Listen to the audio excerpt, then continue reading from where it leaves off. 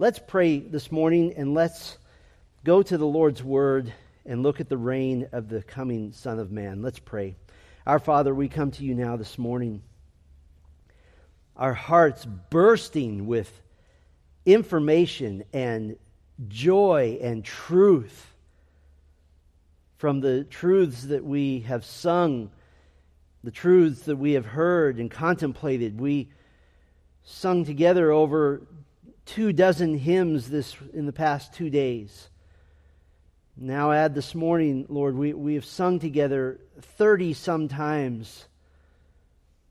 And so our hearts are overflowing with truth. We have heard 5 and 6 hours of truth from your word.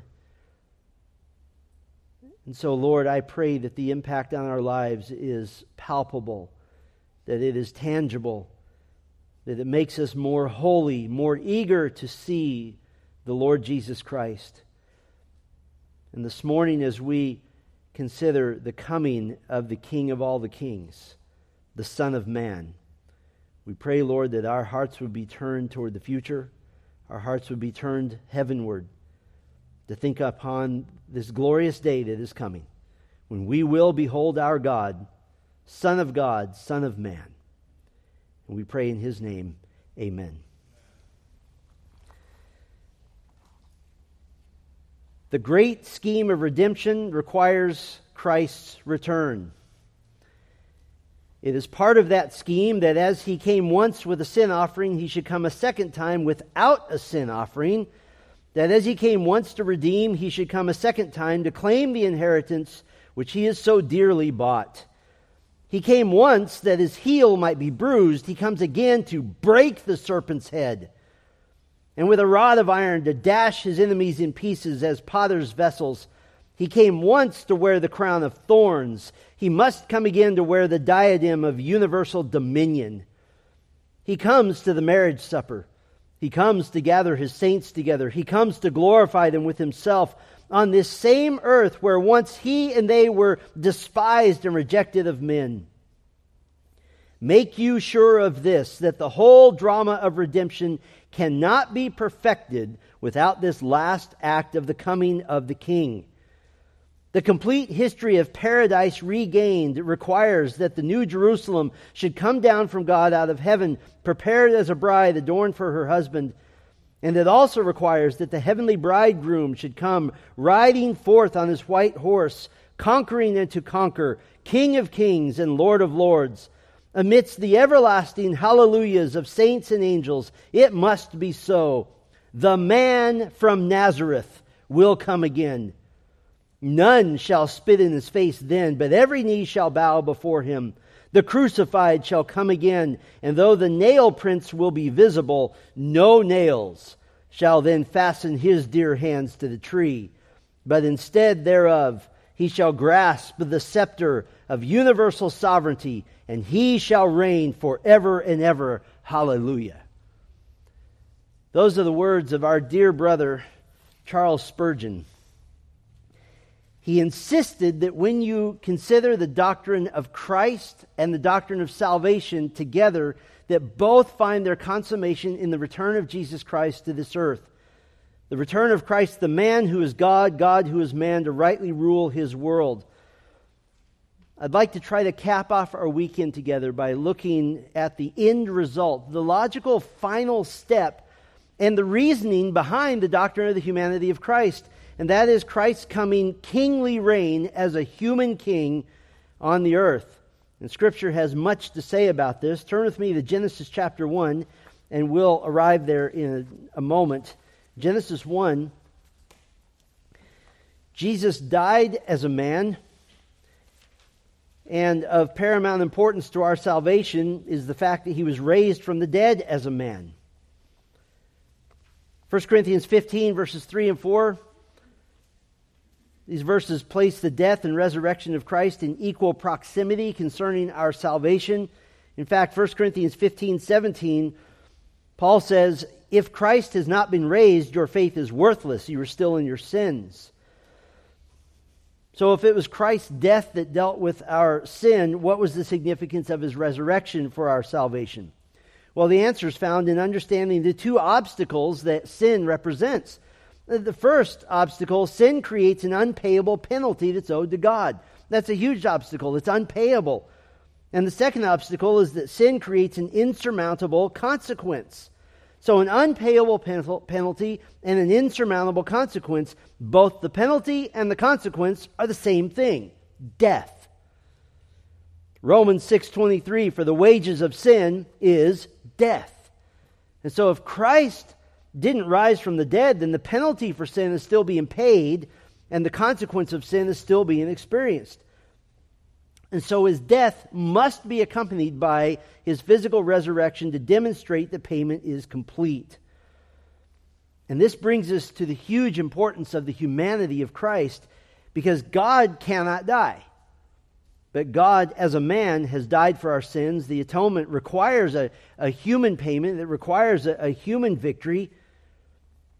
But the resurrection of Christ as a man is not only for the completion of the salvation of all who would trust in him for forgiveness of sins.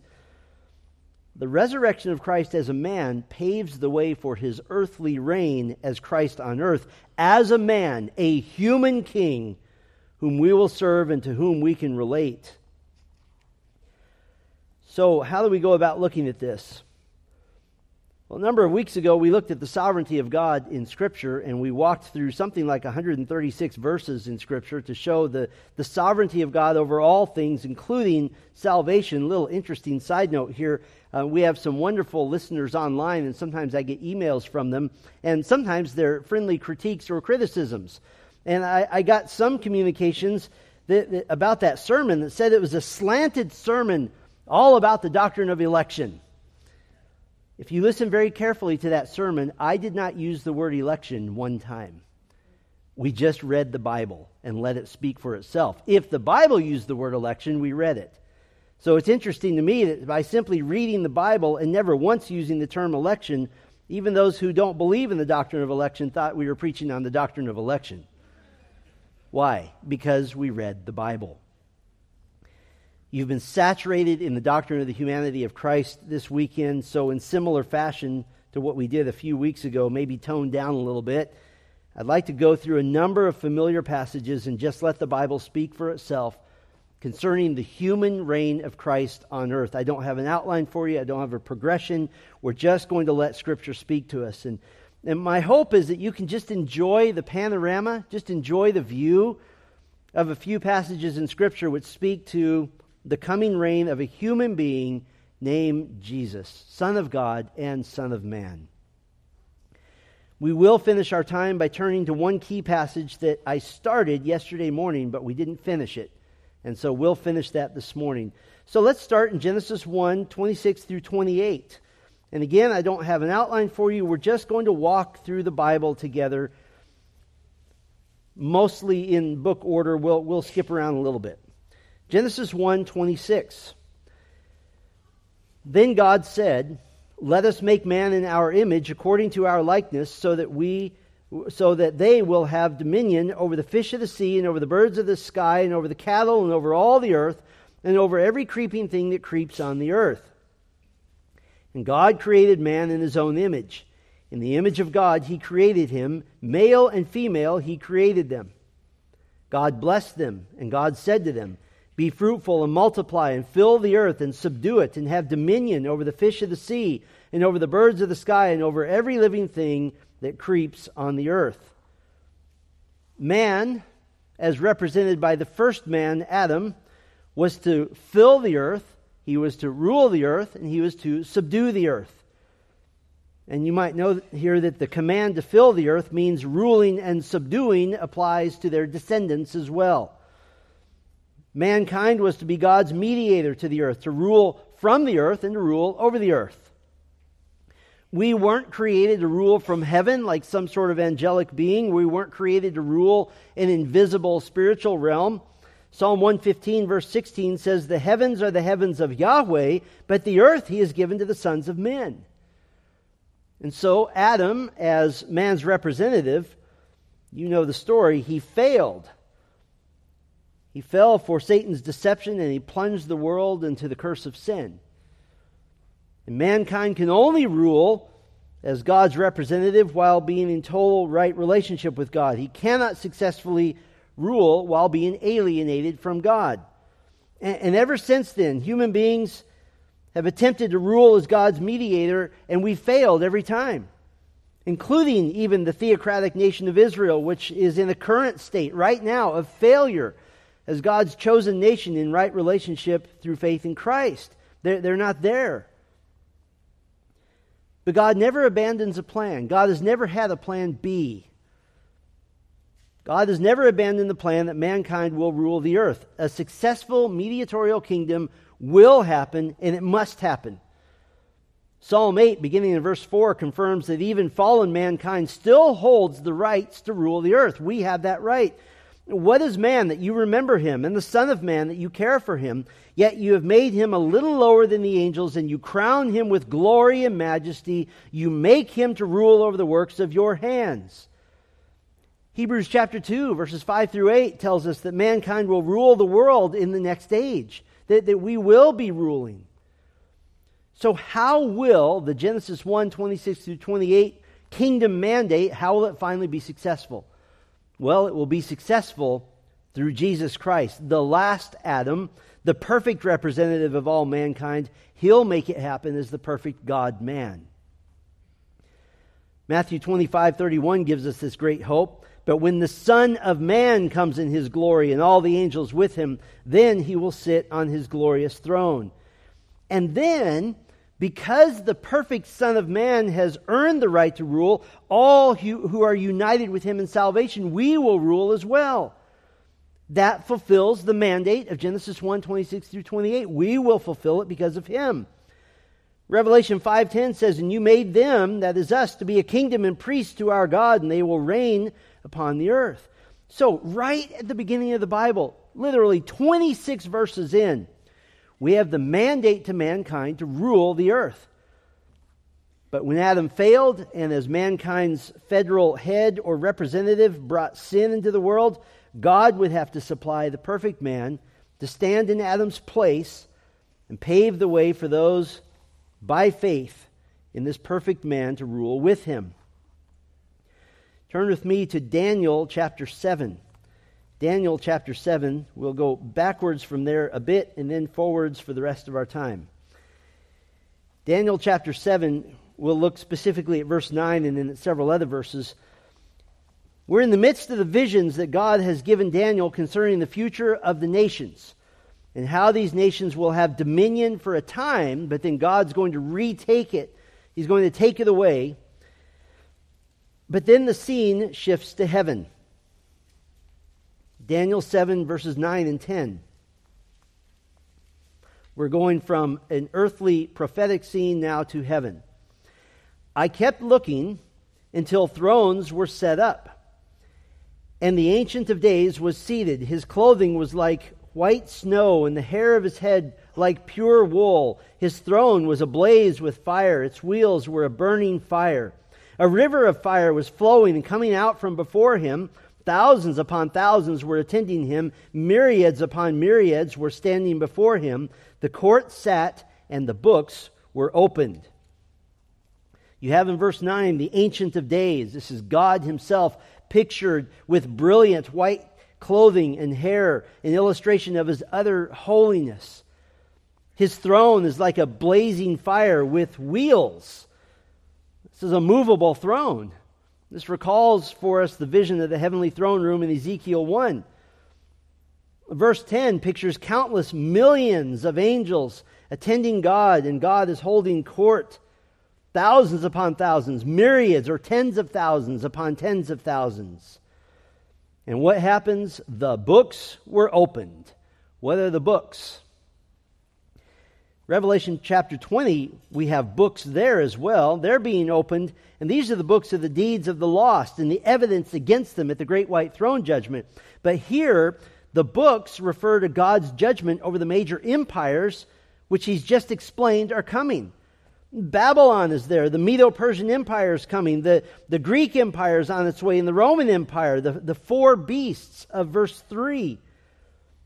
In fact, chapter 7, 1 through 6, I won't read it to you, I'll just describe it. It tells the story of four great beasts. First of all, a lion with the wings of an eagle, that is Babylon, which would then be overcome by the bear with 3 ribs in its mouth. That's the Medo-Persian Empire that conquered Babylon, Egypt, and Lydia. Those are likely the 3 ribs, as it were. The bear was taken over by the leopard, that is Alexander the Great, the Greek conqueror. He overwhelmed the Persian Empire. And the final beast, it's so fierce that it defies even having a name. Daniel 7, verse 7.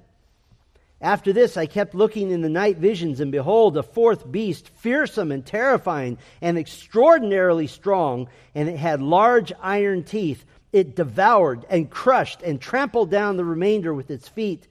And it was different from all the beasts that were before it, and it had 10 horns. What is this beast with 10 horns? Look with me at verse 19. Verse 19.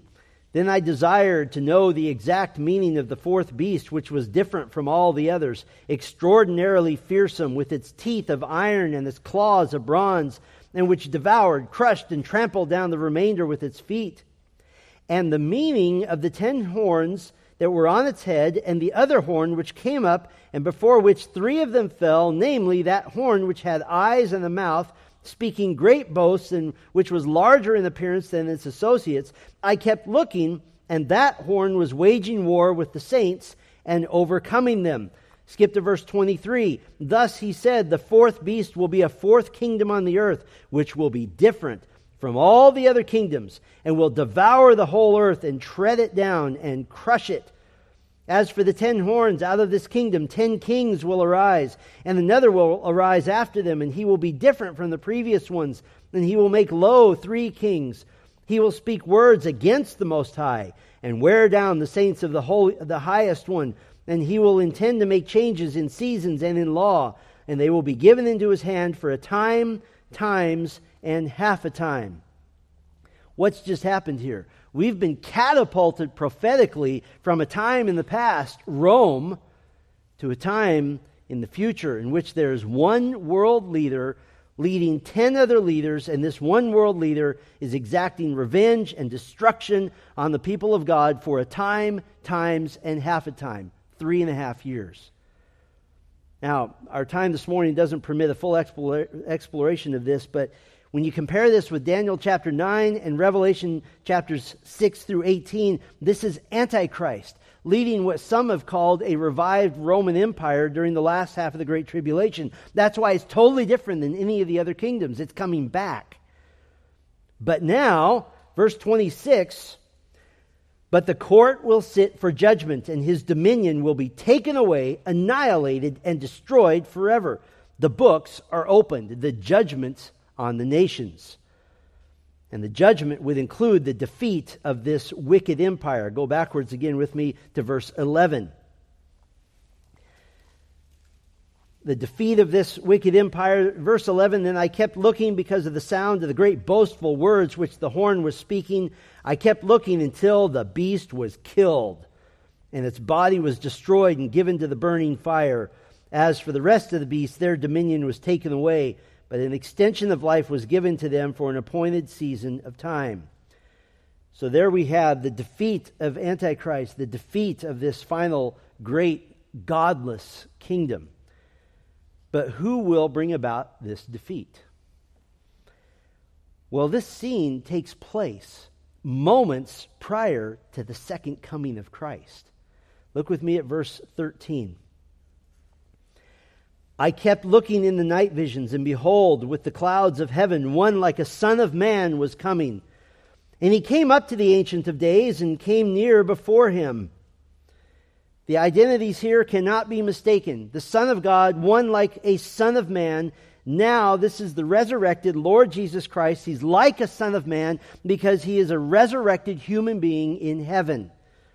He's presented to the Ancient of Days, with God the Father pictured very rarely, by the way, in physical form with the gleaming white hair and robe. And why is the Son of Man, why is the resurrected Jesus Christ presented to the Ancient of Days? Because it's time to get his reward. Verse 14. And to him was given dominion, glory, and a kingdom, that all the peoples, nations, and men of every tongue might serve him. His dominion is an everlasting dominion, which will not be taken away, and his kingdom is one which will not be destroyed. Jesus is about to receive the world, which he has purchased with his obedience to the Father. But other than the excitement of the impending return of Christ, why is it so important that the Son of Man is presented to the Ancient of Days? Why is this key for us? Well, let me give you two reasons why this is important. First of all, as we've seen all weekend, Jesus the man is our perfect representative. He's our perfect representative. And notice that our representative is completely welcomed and honored and glorified before the Ancient of Days. And so Jesus, the Son of Man, about to take dominion of the earth, and if I could put it this way, he's like one of us. And yet he stands in honor and in acceptance before the Ancient of Days. But just how accepted is he? Just how perfect is his representation? The second reason this is important for us is that Jesus stands before God as a man, and he also stands before God as God. The Son of Man is about to come and save the saints and take possession of the earth. But look what the one who is coming to the earth is also called. Look what the Son of Man is also called. Verse 21. I kept looking, and that horn was waging war with the saints and overcoming them until the Ancient of Days came. And judgment was given in favor of the saints of the highest one. And the season arrived when the saints took possession of the kingdom. The Ancient of Days stands before the Ancient of Days. He is the Son of Man. He is the Son of God, the perfect representative. And because he's the perfect representative, you are just as accepted before God as he is. The doctrine of the humanity of Christ, the doctrine of the incarnation, the doctrine of the hypostatic union, this is the only conclusion about the Son of God, fully human, two natures in one person, that makes Daniel 7 make sense. All of it revolves around the hypostatic union, the humanity of Christ and the Godhead. And we see that the humanity of Christ is absolutely necessary for Jesus to be the Son of Man, a human king to rule the world, and the Ancient of Days. It's so completely, utterly, in essence, equal to God that he gets the names of God. Turn with me to Isaiah 9. Go backwards just a little bit here. Isaiah 9. We'll revisit the passage we opened our conference with Friday evening. We're going to take a really brief series of a few stops in Isaiah to see the humanity of Christ at work in his future coming to reign over the earth. Isaiah 9, verse 6. Isaiah 9, verse 6. For a child will be born to us, a son will be given to us, and the government will rest on his shoulders, and his name will be called Wonderful Counselor, Mighty God, Eternal Father, Prince of Peace. There will be no end to the increase of his government or of peace on the throne of David and over his kingdom, to establish it and to uphold it with justice and righteousness from then on and forevermore. The zeal of Yahweh of hosts will accomplish this. So, a child is born, a son is given, the self-emptying, the kenosis of Jesus predicted all the way back in Isaiah 9. But immediately you could insert, after those two phrases, the child born to us, son given to us, you could insert the entirety of Jesus' life, all of his ministry, the entirety of the church age in which we currently live, the entirety of the 7 years of tribulation, the last 3.5 of which Antichrist becomes vicious on an historic scale. We saw reference in Daniel 7. Isaiah jumps right to the reign of the Son of God on earth. And what wondrous things we learn about his coming reign. We learn that the government will rest on his shoulders. This word for government, this text here, these two verses, it's the only time this word is ever used in the Old Testament. And it literally means the rule or the dominion shall be upon him. That he's responsible. Now, what does that mean for us? Well, it means that some governing concepts that we're familiar with are going to be eliminated when Christ returns. How about this? Term limits. We love term limits if you're a good Republican, I guess. Why do we love term limits? Because people are corrupt and you have to get them out before they do much damage, right? No term limits for Christ. How about this one? Balance of power. We have to have balance of power. Why? Because people are sinners. There is no balance of power in the millennial kingdom. Christ has all of it. Checks and balances. That's only necessary in a world of corrupt, selfish politicians. Not necessary with Christ ruling the world. Elections. Jesus will be the divine monarch who is king of Israel and king of all the other kings. How about the Constitution? We already have it. It is the Word of God. And ironically, the King of all the kings is also called in John chapter 1, what? The Word of God. Oh, and he has names which indicate how he will reign. He is Wonderful Counselor. The word wonderful, it means out of the ordinary. It means supernatural. That he will require no one to give him advice on how to rule. What do all rulers on earth have? They have people around them that we call what? Advisors. Jesus will have no advisors. He will need none. He's called Mighty God. This emphasizes his deity and his power. Jesus, the man, recognized gloriously as fully God on the earth. Everlasting Father.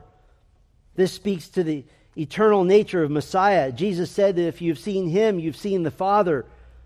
This is not to confuse Jesus with God the Father, but it speaks of his care and his love for humanity as the head, the Father of all saved humanity. And he is the Prince of Peace. Verse 7 says that he will sit on the throne of his father David. Only one other king has ruled on David's throne, truly in an era of peace over a united Israel, and that's Solomon. In Hebrew, Shalomo, which means peace. Now the true Prince of Peace is seated on his Father's throne. Turn with me to Isaiah 53. And Isaiah 53, of course, is that famous prophetic passage of the coming crucifixion of Christ. But right near the end of Isaiah 53, there's a maybe sometimes overlooked portion of this account of the atonement made at the cross. And it's significant for us, particularly for the humanity of Christ as a ruler. Isaiah 53, verse 10. Isaiah 53:10. But Yahweh was pleased to crush him, putting him to grief, if you would place his soul as a guilt offering. Stop right there. That is speaking, of course, of the death of Christ. But then we move on from his death. Second half of verse 10. He will see his seed. He will prolong his days. And the good pleasure of Yahweh will succeed in his hand. As a result of the anguish of his soul, he will see it and be satisfied. By his knowledge, the righteous one, my servant, will justify the many, and he will bear their iniquities. What is this? This is the resurrection of the man Jesus. And he'll receive a reward. And what is the reward? You are. You're his reward. Verse 10, he will see his seed, those saved by the atoning work of the cross. Verse 7, he will see it and be satisfied. What does that mean?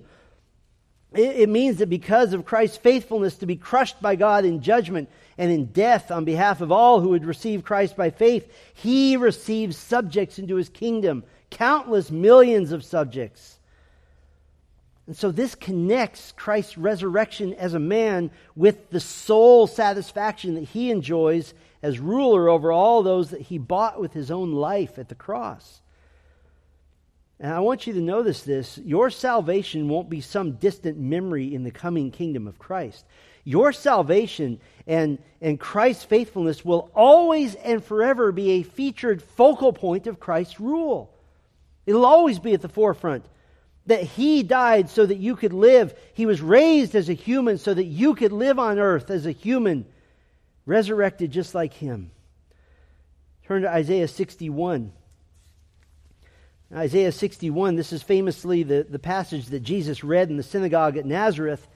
And he said that day, this passage was fulfilled in him. But you may recall that he read what we know as the first 1.5 verses. Isaiah 61 verse 1, the Spirit of the Lord Yahweh is upon me, because Yahweh has anointed me to bring good news to the afflicted. He has sent me to bind up the brokenhearted, to proclaim release to captives and freedom to prisoners, to proclaim the favorable year of Yahweh. And he stopped right there. Why? Because that was speaking of his first coming. And he said in that synagogue in Nazareth early in his ministry, today this is fulfilled. I'm here. But now, at his return, his judgment and his justice are highlighted, beginning in the second line of verse 2, and the day of vengeance of our God, to comfort all who mourn, to grant those who mourn in Zion, that is Jerusalem, giving them a headdress instead of ashes, the oil of rejoicing instead of mourning. But I want you to notice this. Verse 1 says that the Spirit of Lord Yahweh is upon him. Remember, that's a very human statement of Jesus' reliance upon the Holy Spirit. The human King, Jesus Christ, will continue to walk in the Spirit perfectly, just as he did on earth the first time. We read this earlier. I want to have you turn with me now to Zechariah 14 again, right near the end of the Old Testament. Zechariah 14, if you get to Matthew, slam on the brakes and go back 2 books. Zechariah 14, the stunning prophetic account of the return of Christ. I read it earlier because I'm going to refer to a lot of the verses and I don't want to take the time to read it all for you though. Our dear wonderful brother John Calvin, who is ever eager to point Scripture toward the spiritual aspects of the kingdom of God, and we appreciate that about his ministry. In his sermons on Zechariah 14, he asserts that the kingdom is spiritual, and that Zechariah 14 is metaphorical and symbolic in nature. He says that this picture of God actually being physically present during this time of judgment is just so that we can better understand God's character, and that the truths he extracts about the church and about God, they are true, and they are glorious. But the meaning of the text is plain, it's obvious. Because Zechariah 14, when you simply observe the text with the most plain and normative reading, it's saturated in the humanity of Christ because the theme of the whole chapter is the physical return of the Son of God. For example, verse 4, and in that day his feet will stand on the Mount of Olives, which is in front of Jerusalem on the east, and the Mount of Olives will be split in its middle from east to west by a very large valley, so that half of the mountain will move toward the north and the other half toward the south. You get the sense that Zechariah is making certain, he's adding so many details to make certain we know this is literal. This is what's actually happening. This is humanity. His feet standing on the Mount of Olives outside Jerusalem. What's the spiritual meaning of that? It means his feet. This isn't an anthropomorphic symbol as if God had feet, like the hand of God or the eyes and ears of God used figuratively to describe the invisible God the Father. No, these are feet. Whose feet are they? Verse 3, Yahweh will go forth. This is God who is man who is God. You cannot reduce the glory of the judging return of Christ to something less than his physical return to a physical place. And this is where I just want to rifle through this for you. Look at the clear physical nature of the whole passage. Verse 2, nations, houses, city, city. Verse 3, nations. Verse 4, feet. Mount of Olives, Jerusalem, mountain. Verse 5, valley, mountains, valley, mountains. Verse 8, waters, Jerusalem, sea, summer, winter. And I'll read verse 9. Verse 9 says, and Yahweh will be king over all the earth, and in that day Yahweh will be the only one, and his name one, over all the earth. It means on the earth. It means you're placed upon it. Verse 10, land, plain, Jerusalem, Benjamin's gate, the first gate, the corner gate, the tower of Hananel. Verse 11, Jerusalem. Verse 12, Jerusalem. Verse 14, Judah, Jerusalem, nations, gold, silver. Verse 15, horse, mule, camel, donkey, cattle, camps. Verse 16, nations, Jerusalem. Verse 17, earth, Jerusalem. Verse 18, Egypt, rain. Verse 19, Egypt, nations. Verse 20, horses, bells of the horses, pots, bowls. Verse 21, pots, Jerusalem, Judah. This is physical. This is real. It's as if Zechariah said, okay, for all those guys who are going to try to spiritualize this text, we're going to make this as earthy as we possibly can. And who is the star? Who is the central feature of this drama on the earth? Verse 1, Yahweh. Verse 3, Yahweh will go forth and fight. Verse 4, his feet stand on the earth. Verse 5, then Yahweh my God will come. Verse 7, Yahweh. Verse 9, Yahweh will be king on the earth. Yahweh will be the only one. Verse 12, Yahweh will plague all the peoples who stood against him. Verse 13, confusion from Yahweh upon his enemies. Verse 16, worshiping the king, Yahweh of hosts in Jerusalem. Verse 17, worshiping the king, Yahweh of hosts in Jerusalem. Verse 18, Yahweh pouring plagues on the disobedient. Verse 20, holy to Yahweh. Verse 21, holy to Yahweh. Verse 21, the house of Yahweh of hosts.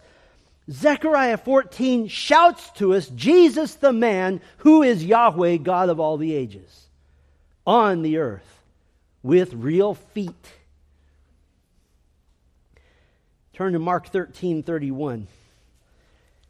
In Mark 13:31, we get to one of those mysteries about the humanity of Christ, which we dare not try to fully explain, but we simply let it point us to the wonder and awe that we're to have in the plan of God.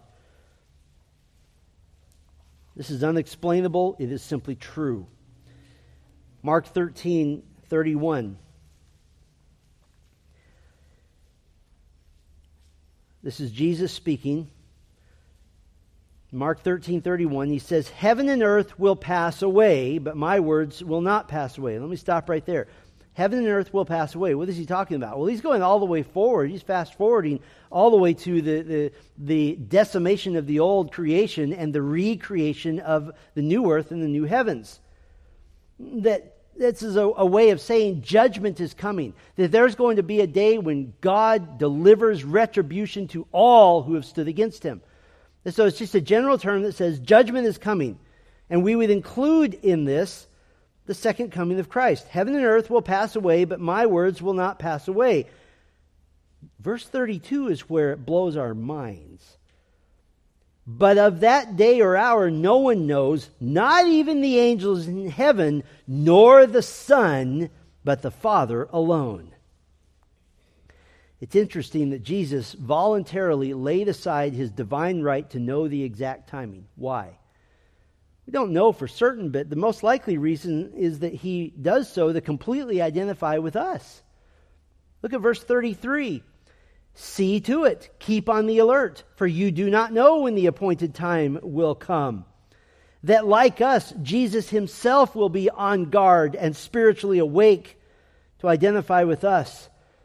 And by including himself in that statement as one who didn't know the exact timing of his own return, the Lord Jesus was not denying his deity whatsoever. Instead, he was acknowledging the self-imposed restraints on his divine nature. In his humiliation, God the Son voluntarily restricted the full exercise of his divine attributes and prerogatives. Just a little side note here. For all who want to try to set dates for the return of Christ, you should take note that Christ didn't set dates for the return of Christ. He deferred to the will and plan of his Father, just like we ought to.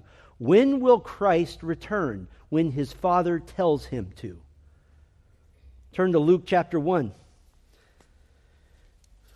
Luke chapter 1, we referenced Luke 1 briefly yesterday. I just want to show you the clear humanity of Christ indicated in this passage on the coming rule of Christ on earth. Luke 1 verse 30. The clear humanity of Christ in his rule. Luke 1 verse 30. And the angel said to her, do not be afraid, Mary, for you have found favor with God. And behold, you will conceive in your womb and bear a son, and you shall name him Jesus. The name Jesus, this is associated with Mary bearing a human son from her human womb. Verse 32, he will be great, and he will be called the Son of the Most High, and the Lord God will give him the throne of his father David. He is the Son of the Most High, his divine identification.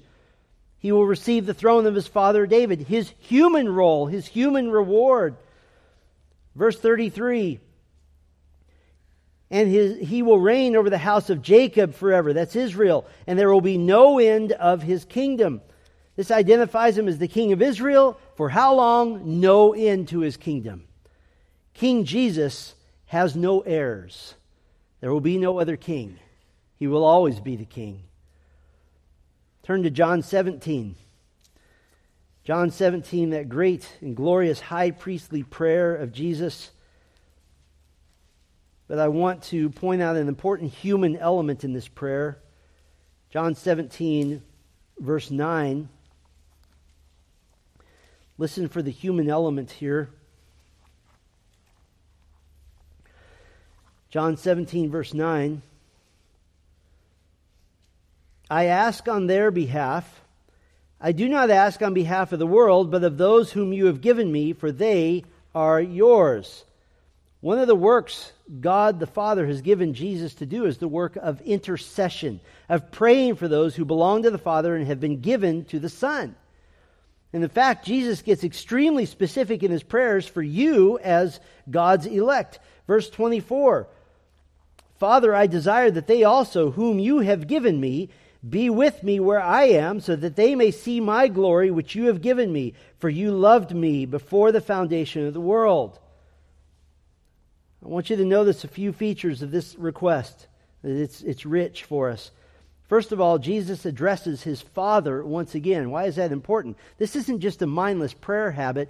Sometimes when we pray, we may tend to repeat words like Father or Lord over and over again just as a habit. Jesus never spoke an ill-timed word or an uncalled-for word. So before this request, he's starting a new thought. He's readdressing his Father. Second feature we would see is that he expresses a desire. This is a Greek word that simply means he wishes to have it happen. It's very important because Jesus has already fulfilled the qualification to have his wishes granted. In John 15:10, Jesus says that he's kept his Father's commandments and abided in his love, meaning that Jesus has fully qualified himself to ask for anything he wants. And what does he desire? The third feature, Jesus wants you to see his glory. Not his glory as written in the Scriptures, not his glory in a dream, not his glory in a vision, not as described in a sermon, not as imagined in your hearts and in your minds. Jesus wants you to see his glory where he is. In other words, he wants you to be with him. This isn't a metaphorical, invisible God with you. This is the reality of being in the same physical proximity as Jesus Christ. Yes, you will see his glory in heaven at the end of your life, but it will be on earth that you see his glory as Christ the King, that you see him functioning as the wonderful Counselor, the mighty God, the everlasting Father, and the Prince of Peace. That's where his glory will be revealed as the ruler of all. And what a thrill that will be. Turn to Acts chapter 1. In Acts 1, we have an interesting little geographic connection to our earlier text in Zechariah 14, in which we saw Jesus standing on the Mount of Olives, which is apparently the arrival point of the second coming of Christ, just outside of Jerusalem. Acts 1, verse 9. And after he had said these things, he was lifted up while they were looking on, and a cloud received him out of their sight. And as they were gazing intently into the sky while he was going, behold, 2 men in white clothing stood beside them. They also said, Men of Galilee, why do you stand looking toward heaven? This Jesus, who has been taken up from you into heaven, will come in just the same way as you have watched him go into heaven. And where were the disciples standing with Jesus when he ascended into heaven? Verse 12, then they returned to Jerusalem from the mount called Olivet. That's the Mount of Olives. That Jesus is going to return to exactly the same spot from which he left. Now let me give you some important notes about this. I want you to notice that Jesus will return the same way in the glorified body which was raised from the dead, literally to the same spot. But I want you to notice very carefully that the wording here is very precise. The angels listen to this, they did not say, you will see Jesus return the same way as you saw him go. Why? Because the resurrected saints will be with him. You won't see him return in the sense of looking up. You'll be with him when he returns. And if we want to be geographic about it, I guess we would say you're not going to see him by looking up. You'll see him by looking down because you're following him. And what was the response of the disciples to hearing that Jesus is going to return in the same way he left? Verse 14, these all with one accord were continually devoting themselves to prayer. The hope of the return of Christ in all his glory is our motivation for prayer. And according to Paul in 1 Thessalonians 4, it is to be a source of comfort. Let's skip a bit ahead to Revelation chapter 10. Revelation 10, I want to spend a moment looking now at the moments preceding the glorious return of Christ from several different texts in Revelation. Revelation 10, verse 7. Again, a moment before the glorious return of Christ. Revelation 10, verse 7, but in the days of the voice of the seventh angel, when he is about to sound, then the mystery of God is finished, as he proclaimed good news to his slaves, the prophets. Notice, the mystery of God is finished. Keep that in your mind for a moment. Turn to the next chapter, Revelation 11, verse 15. Now we come to a scene in heaven at which time the world now is just days or weeks from the return of Christ. But what is the mystery of God? That which has been announced by the prophets for millennia, from back in chapter 10, verse 7. For 2,000 years, since Jesus taught us, believers have prayed, thy kingdom come and thy will be done on earth as it is in heaven. And the angel is saying, get ready. The answer to that prayer is here. When the seventh trumpet sounds, Revelation 11, verse 15, then the seventh angel sounded, and there were loud voices in heaven saying, the kingdom of the world has become the kingdom of our Lord and his Christ, and he will reign forever and ever. And the moment when Christ gets ready to invade his planet and judge those who are breathing his air, eating his food, walking on his dirt, drinking his water, blaspheming his name, and killing his people, Christ will not be a mystery anymore. Why? Revelation 1 verse 7 says, behold, he is coming with the clouds, and every eye will see him. Turn to Revelation 14.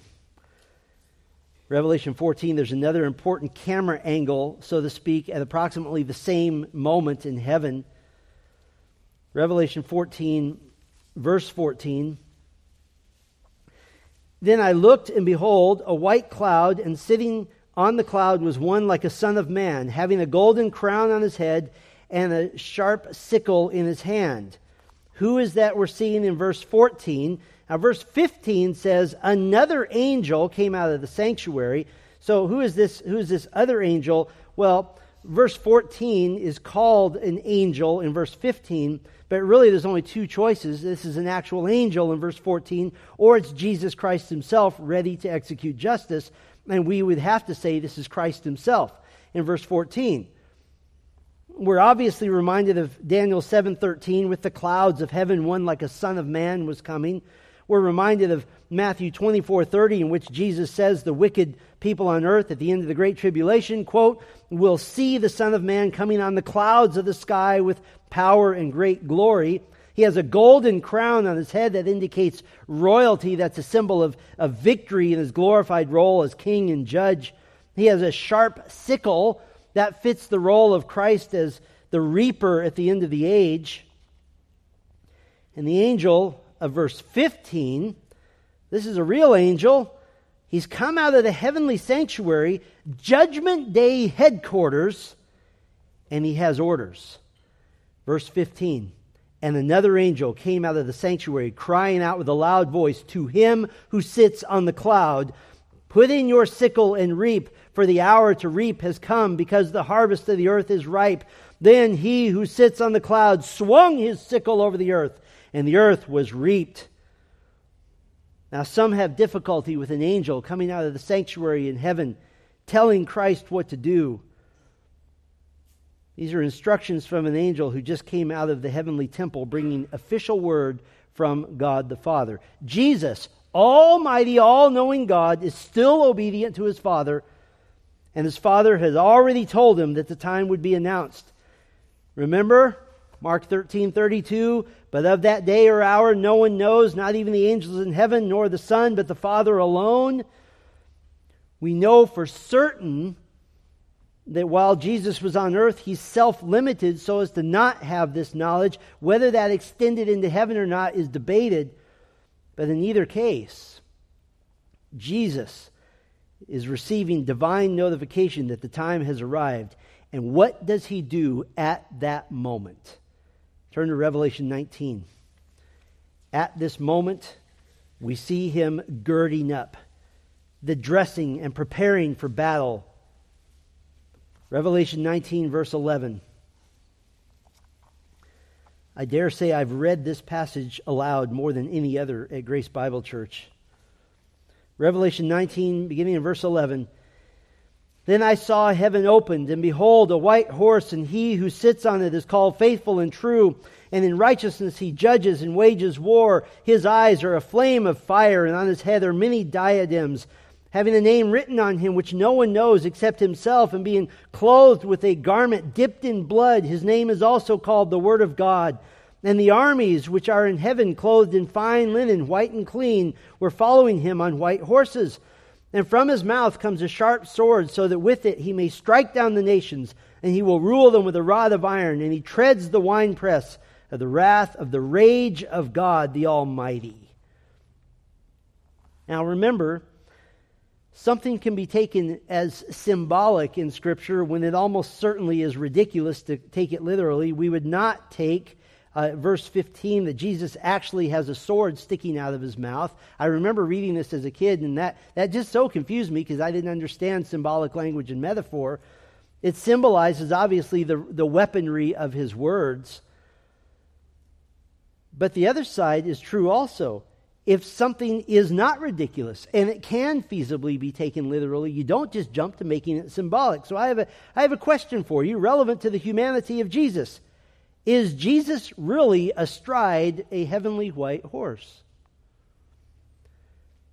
Many have brushed this off quickly as merely symbolic, that the white horse is symbolic of victory. And I would agree that particularly in the book of Revelation, the color white is symbolic of purity, holiness, and victory. But does that mean it can't be a real horse? Consider this. Elijah was accompanied to heaven by horses and chariots that were fiery in appearance. These were real animals created by God and able to span the distance from heaven to earth and earth to heaven. Consider this. Jesus has already presented himself as Israel's king once, and he rode on the colt of a donkey in humility. Why would he not come now in judgment and glory on a heavenly steed befitting his glorious splendor? I would imagine heavenly horses would be quite a bit more spectacular. In Revelation, things that are white tend to be blindingly bright. Jesus' hair, the righteous robes of the saints, the great white throne. So a white horse is probably not your garden variety clip-clop, clip-clop. Probably more like white-hot flame. But my point is this. Remember that the angels in Acts 1 told the apostles who had just witnessed the ascension of Christ, remember the precision of their words. This Jesus, the one who just went up, will come in the same way. What does that mean? It means Jesus is not returning in spirit. He's not returning as some heavenly giant of some sort. He's returning as a glorified man. And so it makes the most sense that this is a glorified, real, actual white horse created by God, perhaps for just this moment. And in fact, verse 16, he has on his garment and on his thigh a name written, King of Kings and Lord of Lords.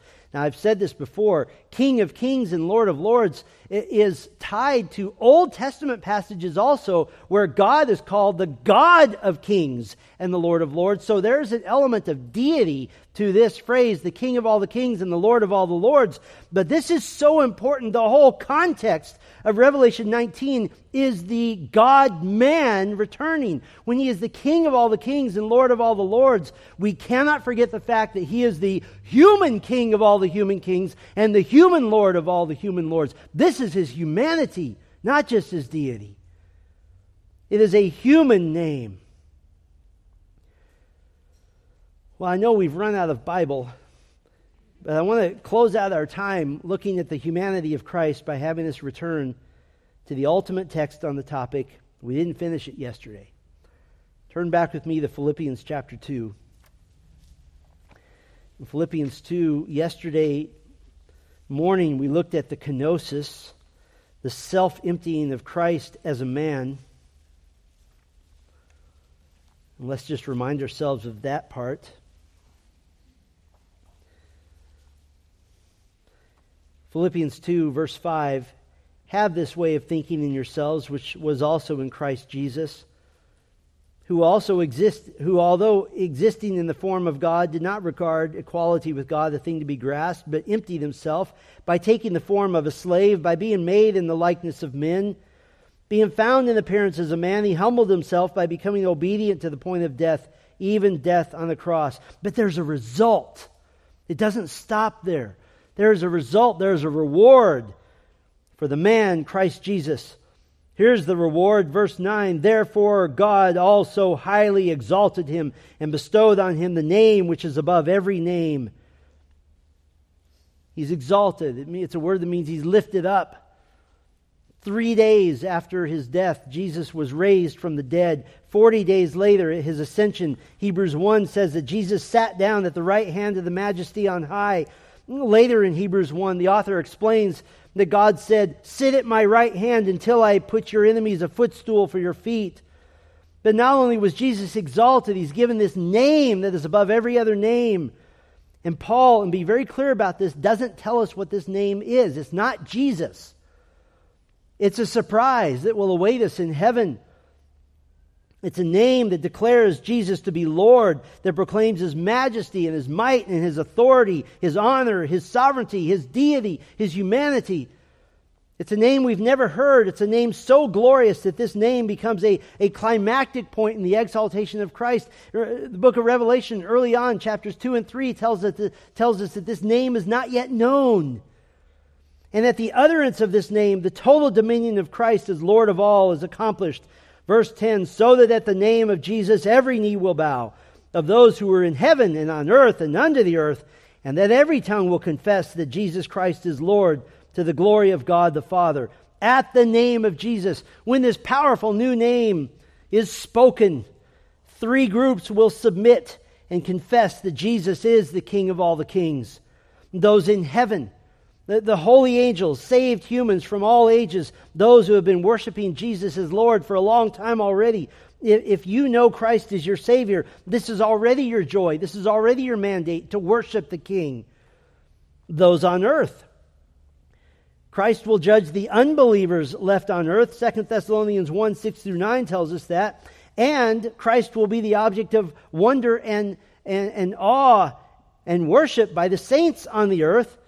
2 Thessalonians 1:10 says that he comes to be glorified in the saints on that day and to be marveled at among all who have believed. And those under the earth, fallen angels, the unsaved dead who await final judgment, and they'll be brought to the throne of King Jesus, called in Revelation the great white throne, and they will acknowledge his lordship right before he judges them. And as Christ sets up this kingdom on earth, knowing the full story, what was the point of the kenosis? What was the point of the self-emptying of Christ? What was the point of God coming down as a man? The story of Jesus is a story of condescending to the lowest point possible, to the death that you deserve. You ready for this? So that he could purchase for you what he has always had. For me personally, this study has been one of the most fascinating and worship-producing studies I've ever experienced, and I really wrestled with how to sum up 6 hours of messages. Let me see if I can give it a shot. In the Old Covenant between Israel and God, this was a covenant characterized by distance. It's characterized by distance. When God appeared to Moses in the burning bush, God called to Moses, but then said, "Do not come near here." Moses had to keep distance from holy God.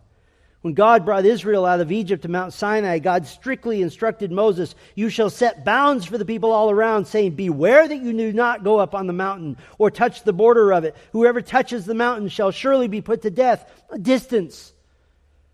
In the tabernacle and later the temple, only the high priest could enter the Holy of Holies where the official presence of God resided. Every other Israelite went their whole lives never coming anywhere near the presence of God in the Holy of Holies. Distance. So much of the law of Moses emphasized the holiness of God and the distance between holy God and unholy people. Lepers are to be outside the camp, everyone being considered ceremonially unclean just because they go about their daily lives. Even priests being burned to death because they try to close the gap. But when Christ came in the flesh as a man, and when He made a way for full fellowship through His substitutionary death, now this is what we hear. Hebrews 10:22, let us draw near. No more distance. The man, Jesus Christ, has no walls, no distance, no barriers, and the coming kingdom, that will always be the case. I don't know if you have them with you or not, but if you looked at your Steadfast Bible Conference booklet, the cover of your booklet was adorned with a painting. It was a painting by Antonio Cesari, done in 1871. It's a Swiss-Italian painter. And it's a picture of Pontius Pilate pointing Jesus out to the crowds. And the painting is called, Behold the Man. Do you remember Jesus when He was on earth? And He said, "Let the little children come to me." And toddlers going up and climbing on Jesus' lap with joy and delight. That will be you.